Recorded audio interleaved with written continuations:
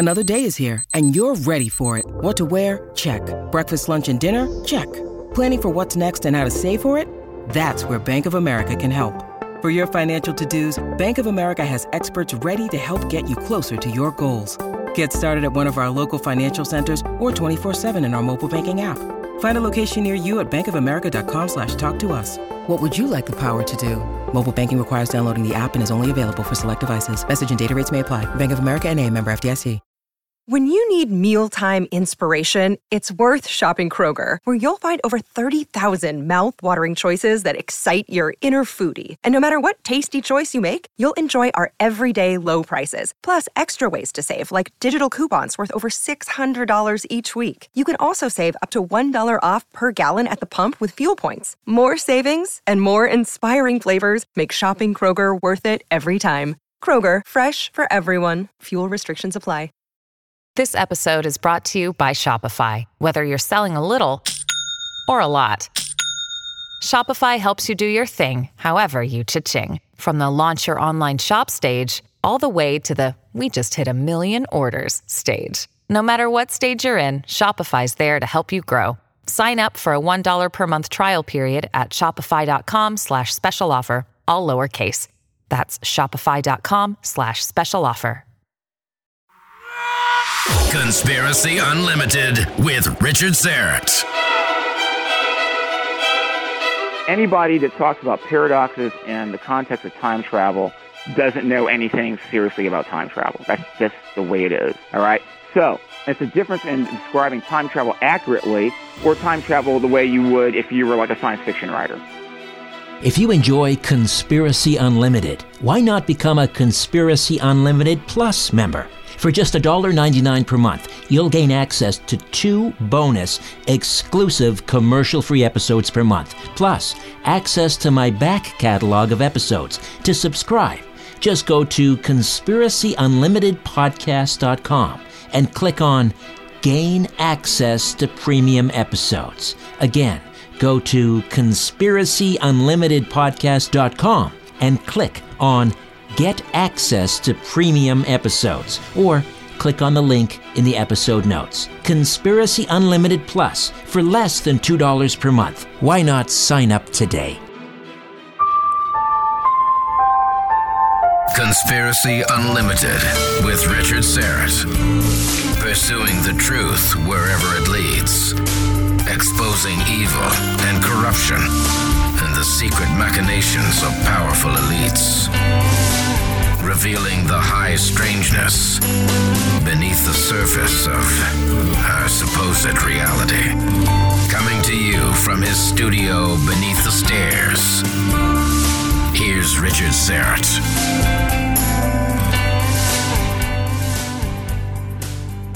In the past, I've interviewed a very interesting gentleman out of the University of Connecticut, a physics professor by the name of Ronald Mallett, who has been working on a theoretical time machine for many years.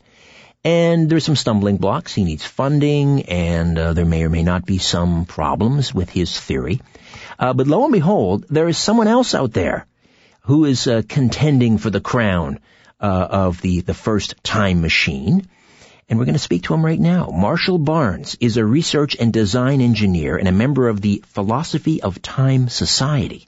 He's a conceptual theorist with a specialty in theoretical physics and cognition related to creativity and technologically induced modes of perception. That's quite a mouthful. We'll find out what that means. He's a member of the Philosophy of Time Society, as I say, National STEM Foundation, and the 9 Sigma Open Invitation Organization. On June 14th of this year, he was named EdUtopia, edutopia.org featured member of the week, and was accepted as a member of the 1,000 Scientists in 1,000 Days program, Scientific American magazine. That same month, he's currently promoting science, technology, engineering, arts, and math agenda, but he's here to tell us about his race to build the very first working time machine. Marshall Barnes, how are you? I'm doing well. How are you? I'm well, thank you. All right. So let's first of all, settle this for me, because I've always been confused. I've heard physicists who say that Einstein's theory of relativity does not allow for time travel. And I've heard those who say, well, yes, it does. Now, your theoretical time machine is actually based on Einstein's theory of relativity, is it not? No, it's not. It's based on his unfinished unified field theory. On his unified field theory. Okay. Right. It's his unfinished one. He never actually solved it, and so we have to consider it, unfinished. But it's his unified field theory of electromagnetism and gravity, or what you might call distant parallelism or teleparallelism. But it's not general relativity. Most physicists, when it comes to time travel, actually have a very pedestrian and shallow knowledge of the subject, which is why people like Ed Farhi of MIT, which is where that one quote came from about, well, it would take, half the energy of the universe and it would probably destroy it, that kind of thing. They're running equations out of general relativity. And general relativity allows for some very unique and interesting things, except that they're very difficult to accomplish. And, by the way, for your audience who may not be aware of this, general relativity was first put together back in 1915. So you're talking about physicists who are still talking about a theory that's almost 100 years old, okay? Right. So, it's kind of like, hello, can you come up with something else in the meantime, One would think. Marshall, let me ask you also to go gentle with us, fair listeners, because, most of us are, if they're anything like me, they basically barely got through, I think, grade 10 physics. So let's try and keep it, and this is actually something that you're very good at. I've seen you on YouTube, and you're a master at this. You are I'm just asking me a question. Yeah, I've seen you on YouTube. You're a master at making complex ideas very simple and crystal clear, which is one of the reasons we have you on the program. Yeah. So your theoretical time machine, how does it work? How would it work? Okay. First of all, unlike Dr. Millett, who I happen to know personally, it is not like just a design, and I'm saying theoretically, if we get this built, maybe it'll be a time machine. It is an actual machine that is approaching the first stage requirement to be a time machine. Okay? What has happened is it utilizes a specially synthesized electromagnetic signal, or actually an electronic signal, that then when it hits metal becomes an electromagnetic field. And that field has certain special properties. The main one is that it grabs space as it moves through space and contracts it, and thus it causes acceleration. Essentially, it is like the first functioning prototype for warp drive. Now, we've done a number of experiments with this thing in a linear fashion, whether we put them on vehicles going down the road or we did gravity drops, and it always caused acceleration. But the idea came up with was basically, well, what happens if we have it going around and around? In other words, rotating, so it's moving, but it's moving like in a fixed position. That's when you have some very interesting ideas come up. And essentially, like, for example, Samir Mathur from Ohio State University, who's a physicist in the area of general relativity, said, well, if you do that and it acts the way you think it might act, you might have to start thinking about, Cauchy horizons developing and things of this nature. What does that mean? Which are normally attributed to, like, black holes. You have a region where, on the other side of it, it's an area where you can't say, well, this is where all this came from, what's on the other side. It kind of breaks causality down. I don't know what that means, though. Are you in other words, cause and effect. Okay. Stops happening the way you would believe. Okay. Are you saying that you could create a black hole with this thing? No. That's what Samir Mathur was saying that we should start thinking about if an extreme model, the extreme version of this idea, before we even try to do it, was going to take place. And at that stage, it was purely theoretical. It was just like, what should we expect? And so I went out to Pasadena for the Mars Society conference back in just this past August, and I was out there with some pretty brainy people, and we were all sitting around at the banquet table one night, and I told them about this idea I had about applying this signal to a metal fan so that signal would then become an electromagnetic field spinning with that fan, and then make that fan contract space, and he would start to get these possible interesting effects. So the signal would oscillate in the same motion as the fan. Right. In other words, the signal would become an electromagnetic field enveloping the fan blades. Right. And because the fan blades are spinning around and around, they would be contracting space as they move through space. So what would happen then is that space would not have the opportunity to expand back because here comes another blade. Right. And then before that gets to be, finished reacting to that, here goes another blade. Tell me, describe to me what this thing looks like. Oh, right now, it's a simple metal fan. It's not very big, but it has a cable attached to it. It's not attached to the motor. It's attached to actually part of the housing that then basically what happens is when we send the signal to this particular portion of the fan, it's then conducted to the axle, and then it goes to the fan blades. And we've tested it to make sure, in fact, I did a conductivity test before I even tried to do anything else with it. And essentially what that was is you hook it up to a stereo, and then you take a speaker with a speaker wire coming off the back of it, mm-hmm. and then you touch it to the different parts of the fan while the stereo is running. And if you hear music, and you hear music with high fidelity, then you've got a really good, conductive connection there.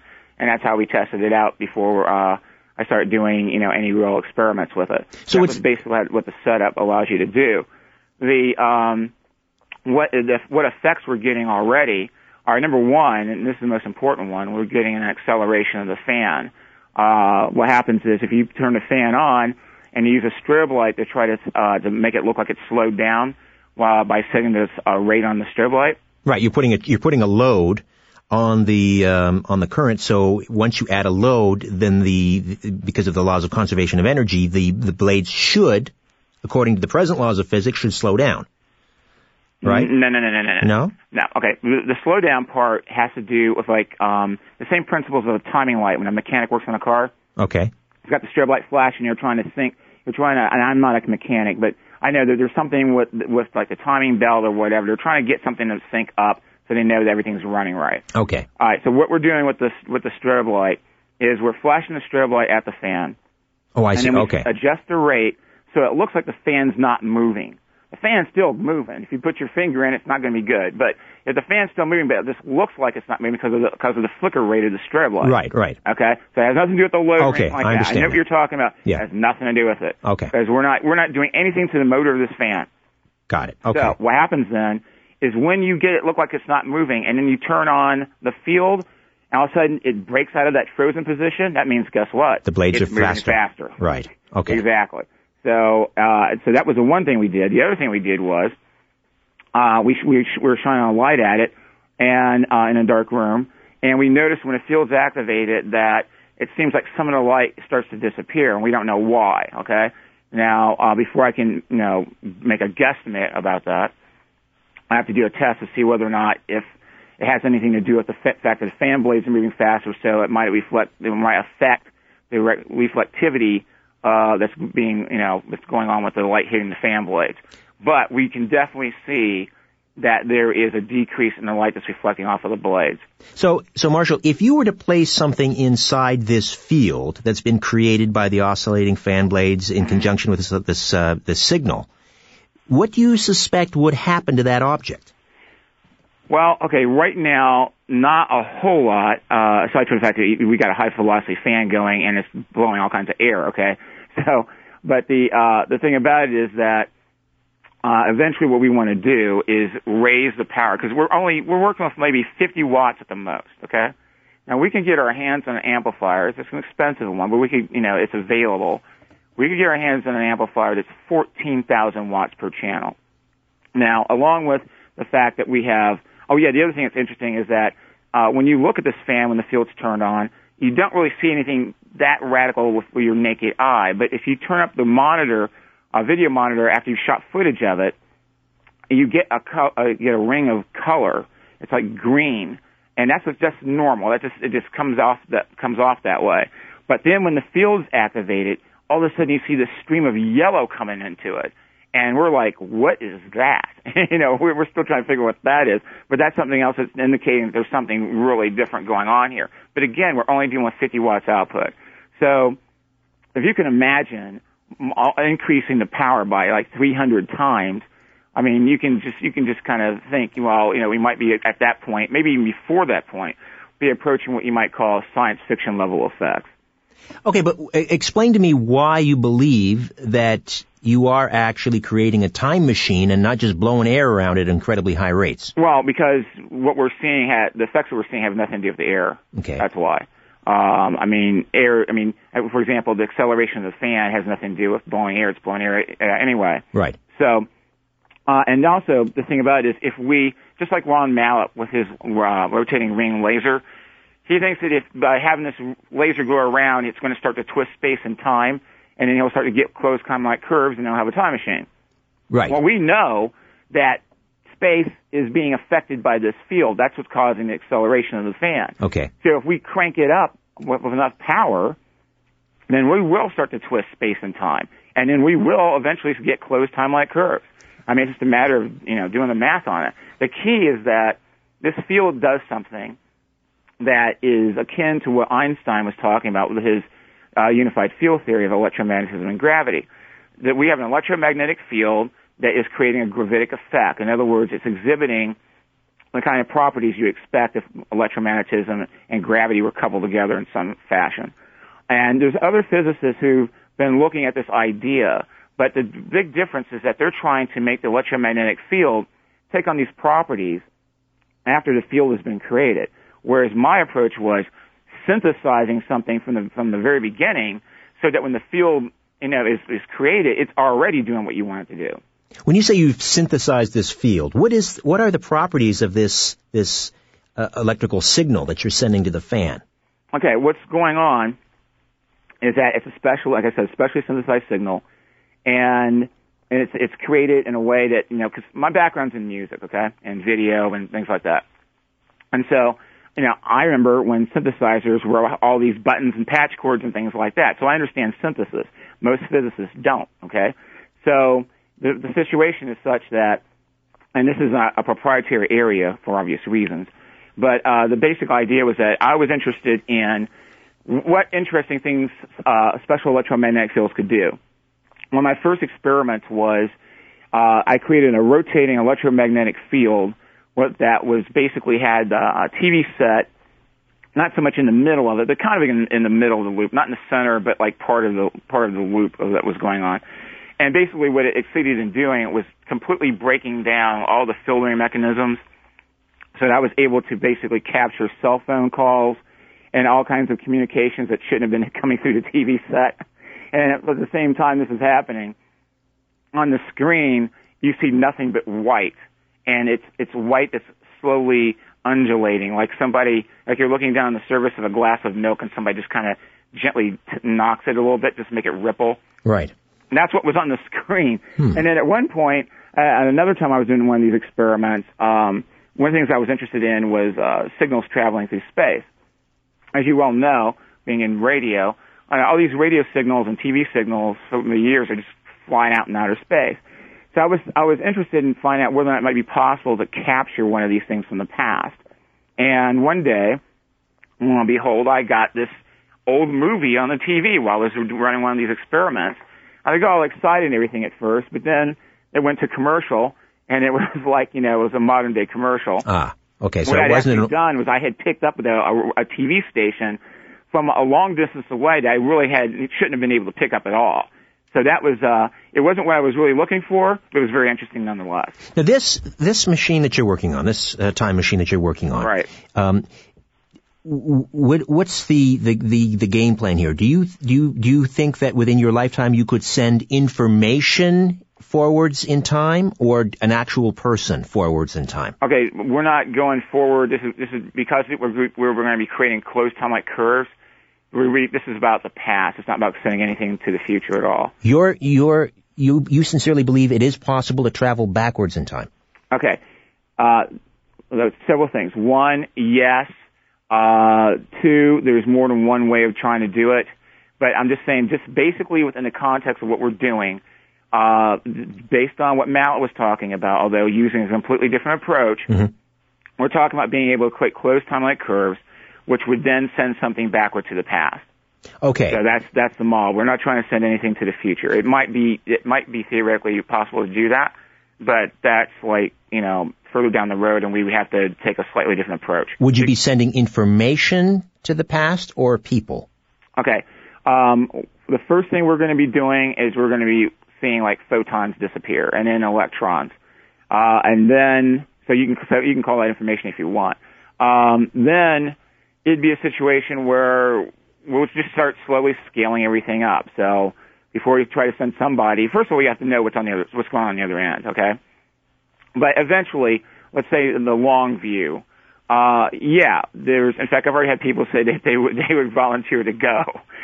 But it's a process whereby we would slowly scale up, see what happens, see how well the whole operation works, and then you start sending live things back, like maybe a roach or something like that, or a hamster, and then it gets up to a lizard, or the normal scientific way you do these kind of things, like when they were putting animals up in outer space before they put man.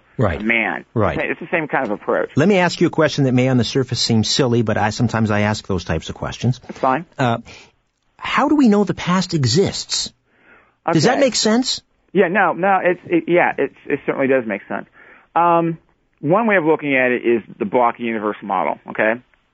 And in the block universe model, everything that's ever happened and is going to happen is already all laid out, okay? So the short version of this whole thing is essentially looking at it as everything's the past. If the block universe model has any kind of validity whatsoever, that means everything's already happened. It's just that we're in the middle of it. It's like, for example, if you have a DVD and it's got, alternate versions on it and all this kind of stuff. On that DVD, everything's already happened, but when you put it in your player and you watch it, it's not already happened to you yet because you're in the middle watching the DVD. Right. But it's already all there. Okay. So that's one way of looking at the whole thing about the past. And the other thing about it is that, physicists have seen equations that would suggest that you could go backwards in time, and that's where it comes from. So, and I want to point out one thing. One of the problems with dealing with concepts about time travel is that the original ideas about time travel came from science fiction stories. H.G. Wells. Exactly, right. And so inherently you have all kinds of ideas in there that don't make sense if you try to apply it to the real world. Like paradoxes, okay? There are no paradoxes in any real time travel scenarios because it's real easy to see why that wouldn't happen. The Copenhagen interpretation of quantum mechanics is one of them. Okay, let me just explain like a paradox. A typical paradox is the problem with traveling to the past is, let's say I travel back to 1951 and I prevent my parents inadvertently from getting married and thus having children, and thus I wouldn't exist. Mm-hmm. So that's a paradox. Or I accidentally run over my great-great-grandfather with an ox cart in, 1805, so that my grandfather wouldn't be born, my father wouldn't be born, and so on. These are called paradoxes. Right. You're saying that's not a problem with traveling backwards in time. Right, exactly. And explain why. Because when you go back in time, first let me start out from a scientific foundation. The Copenhagen interpretation of quantum mechanics says that you only get one outcome per measurement, okay? So to apply that to the real world, the one measurement that's already happened is like all this stuff with your, ancestors, and you are here, okay? So that's a given. If you go back in time, and this is where it becomes very important, the mere act of traveling back to the past is a different outcome because it didn't happen the first time around. So that automatically says, okay, something's different here, all right? Then anything else that you do while you're back there, it's also obviously a different outcome. So you have to be in a parallel universe. It's not the same timeline. So technically, are you traveling backwards in time, or are you simply jumping to another dimension? In other words, okay, anybody that talks about paradoxes within the context of time travel doesn't know anything seriously about time travel. That's just the way it is. Okay. All right? So it's a difference in describing time travel accurately or time travel the way you would if you were like a science fiction writer. Got it. All right? So if you go back in time, you're ending up in a parallel universe, all right? You're not going to be on the same timeline as you were because everything they already happened, and we have records of it. For example, you can't go back in time and save the same Titanic that we know about because it's at the bottom of the ocean floor, okay? But you could save a Titanic in an alternate universe. Exactly. All right, hold on, Marshall. I've got about 1 billion more questions for you. Okay. I don't know if we'll get to all of them. Probably not. But the one we need to find out is it possible to travel back further in time than when the time machine was created? Don't answer now. We'll get to that when we come back. Marshall Barnes, the race to build the first time machine.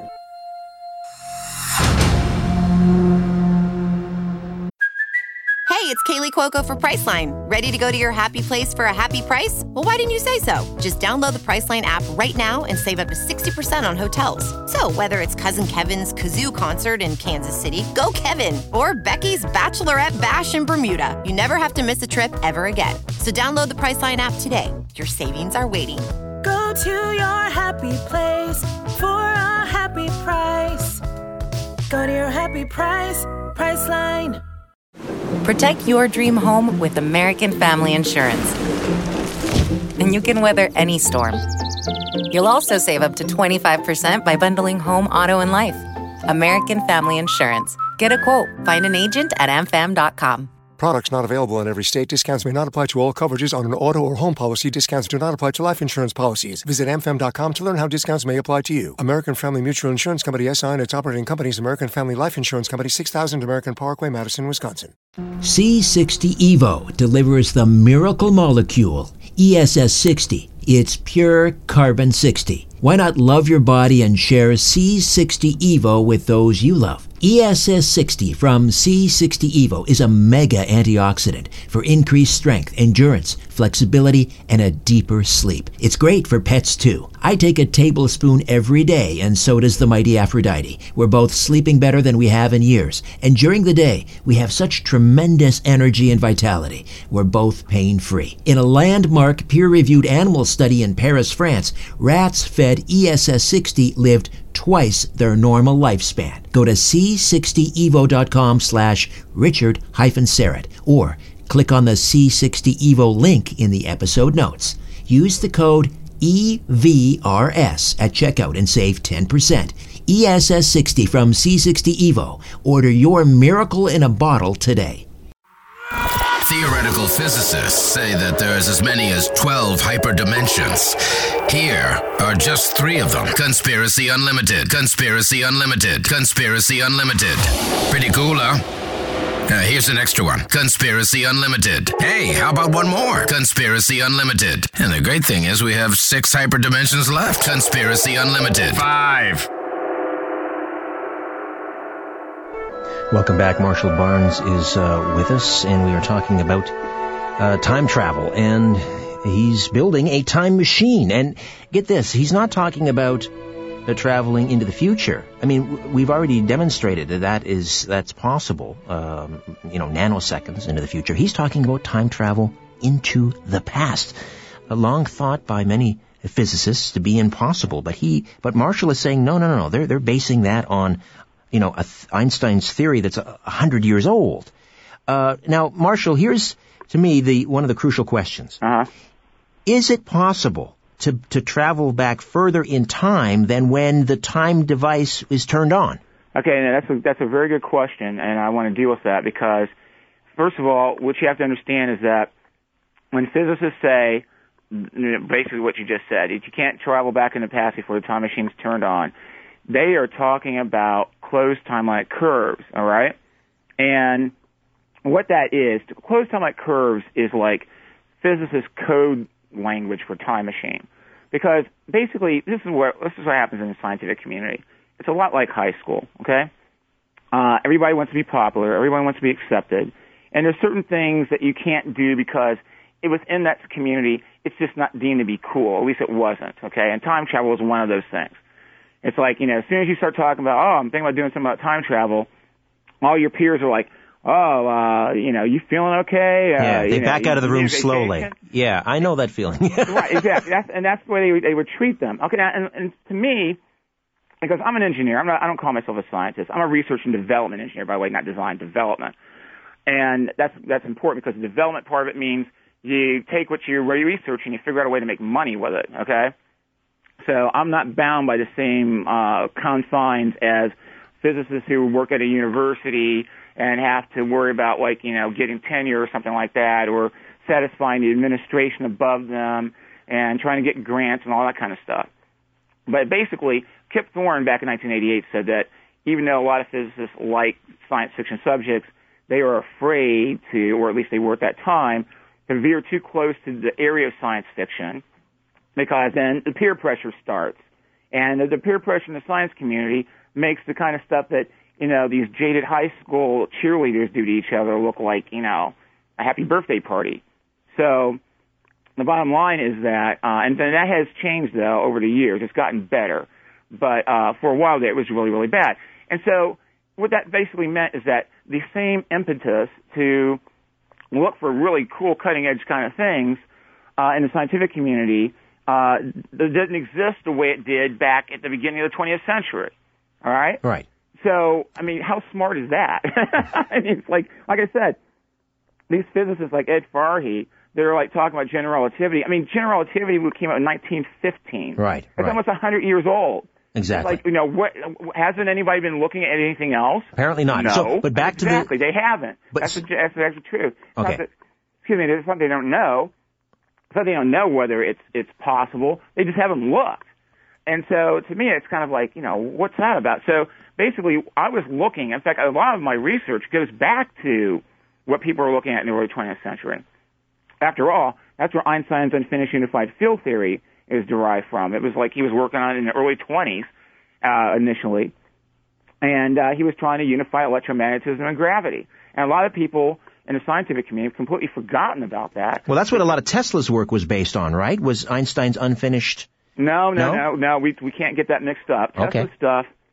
In fact, Tesla thought Einstein was wrong about a lot of things. I'm not saying Einstein was wrong. I'm just saying Tesla disagreed with him. Okay. But Tesla was really big into electricity. Okay? Right. And I'm not sure. I mean, you'll hear all kinds of fantastic things about Tesla, like he had an anti-gravity machine and all kinds of unfounded stuff. But the thing about it was he was really big in electricity. He wanted to do like free energy. He wanted to transmit electricity through the air and all these kind of deals. And unfortunately, he wasn't pragmatic enough to tell J.P. Morgan, okay, we'll do this, and you can put a meter on it, but just because it's going to be free to you, just don't make it very expensive, because that would really help us out a lot. But he was too much of an idealist, and so you know the rest of the story. Right. Okay. I don't want. Yeah. I got you to digress here, but let's back to my question as to whether it's possible. Let's say if you turn on the time machine today, could you travel back further in time than October the 14th, 2012? Could you travel back to 1581? Okay. Great. That's a good point. No, if we just follow the path that we're working on right now. Okay, it would not happen that way. All right. However, there is a separate stage that could be applied that is, at this point, strictly theoretical, but there's a basis for it that could possibly allow us to do that. Because, see, when I was talking about the closed time-like curve things like code for time machine, closed time-like curves are something that do appear in general relativity.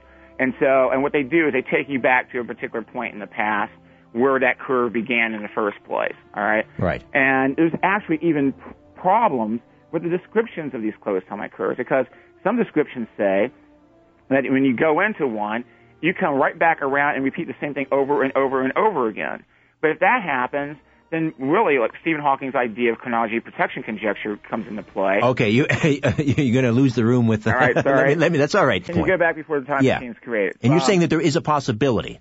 Yeah, there's a possibility. It's just not based on what most physicists are talking about when they talk about time machines. They're usually talking about closed time-like curves. And in that case, no, you couldn't. So, we're talking about a different thing altogether. But in your world, in your vision, there's the possibility. There is a path to go down to test whether or not it might be possible. Okay. So that's Now, if you're sent to the past, can you get back? How sure. are you able to? I'll answer the question. Yeah. If for example, let's say you open up some kind of a wormhole to the past, okay? As long as the wormhole stays open, you can get back. Now, let's say the wormhole collapses, but because of the technology we're using, and you weren't silly enough to go back to some point in the past where, you didn't have, comparable technology. All right, then, if that happened, then you could build the machine again and come back if you knew how to do it, okay?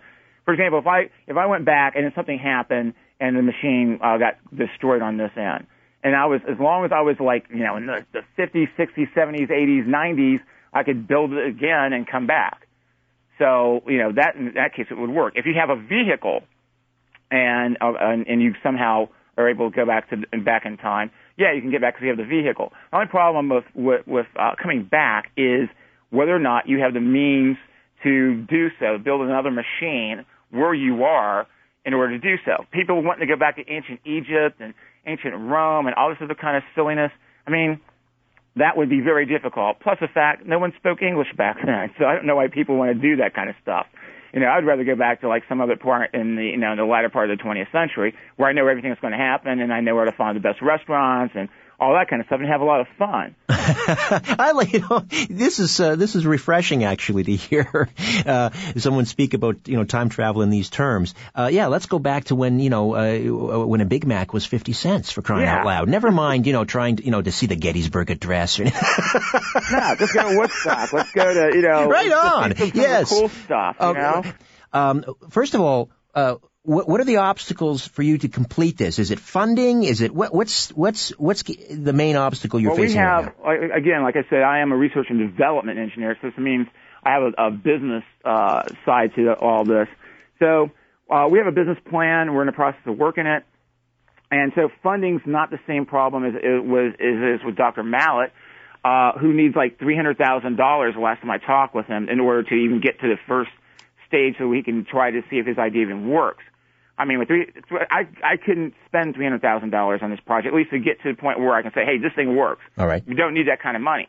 One of the reasons why is because we already have the STTS technology, which enables us to start to do interesting things to begin with. So now it's just a matter of scaling the thing up. I mean, the amplifier that I referenced was 14,000 watts. That's like a $6,000 amplifier, okay? So that's kind of expensive. But I mean, I don't need anywhere near the money that Mallett needs. What do you need, Marshall? What do you need? Basically, all we need is time to conduct the research and start, scaling things up. All right. So in other words, I think we're going to have a conclusion whether it's possible or not. We're going to know in less than 30 months. Probably a lot less than 30 months. And how? And assuming that goes well, how soon before you could send someone backwards in time? Well, okay, let's say that everything goes as we think it should go. Realistically, next year, we should know whether or not we can, it will really work. And then that's just in terms of getting close on that curve's going and maybe even opening up some kind of a hole in space and time. Then comes like all the other interim stages you have to go through to figure out, okay, what are you going to do now? What are the limitations? There's a lot of research that goes into that. So, it'd be like maybe another year or two, something like that, because we don't know. We're dealing with a lot of unknown things here. I don't know. For example, radiation problems. We already know that the fan, the way it is right now, is creating ozone, but there's no high voltage involved. So we think there might be some kind of Z-Mansing effect that this warping space, the thing that's being generated, is creating. So we have to have all kinds of issues we have to deal with along the way. It's not like it's a matter of like, oh, let's get that amplifier and hook it up and crank it up all the way to 11.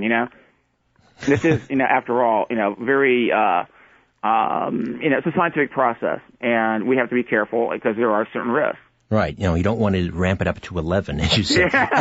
Yes. Let's send Christopher Guest back in time. All right, for those fans of Spinal Tap.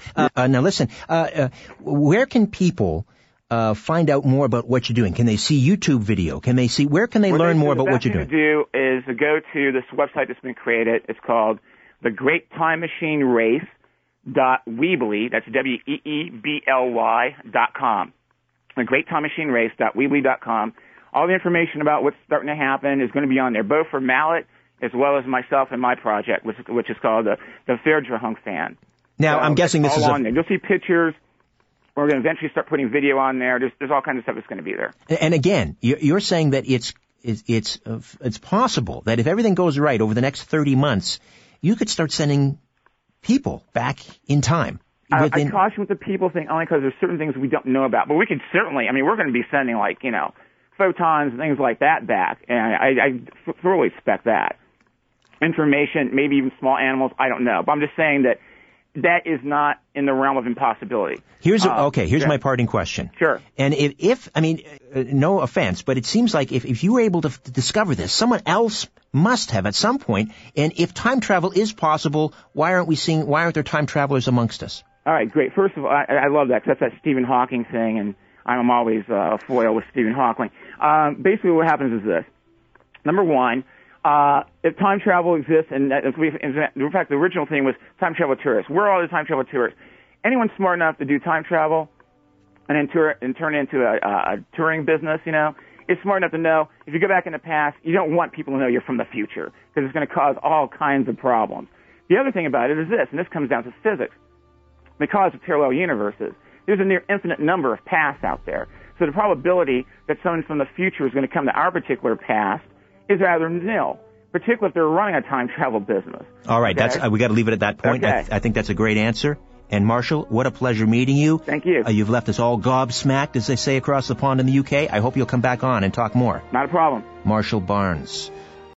A new Conspiracy Unlimited with Richard Syrett drops every Monday, Wednesday, and Friday at conspiracyunlimitedpodcast.com. Blow your mind. That is all for now. Oh, and remember to share and give a 5-star review because we have huge egos and need love. We're like cats. We need constant petting. Our kids have said to us since we moved to Minnesota, we are far more active than we've ever been anywhere else we've ever lived. Moving to Minnesota opened up a lot of doors for us. Just this overall sense of community, the values that, Minnesotans have. It's a real accepting, loving community, especially with 2 young kids. See what makes Minnesota the star of the North. New residents share why they love calling it home at exploreminnesota.com/live. Our kids have said to us since we moved to Minnesota, we are far more active than we've ever been anywhere else we've ever lived. Moving to Minnesota opened up a lot of doors for us. Just this overall sense of community, the values that, Minnesotans have. It's a real accepting, loving community, especially with 2 young kids. See what makes Minnesota the star of the North. New residents share why they love calling it home at exploreminnesota.com/live.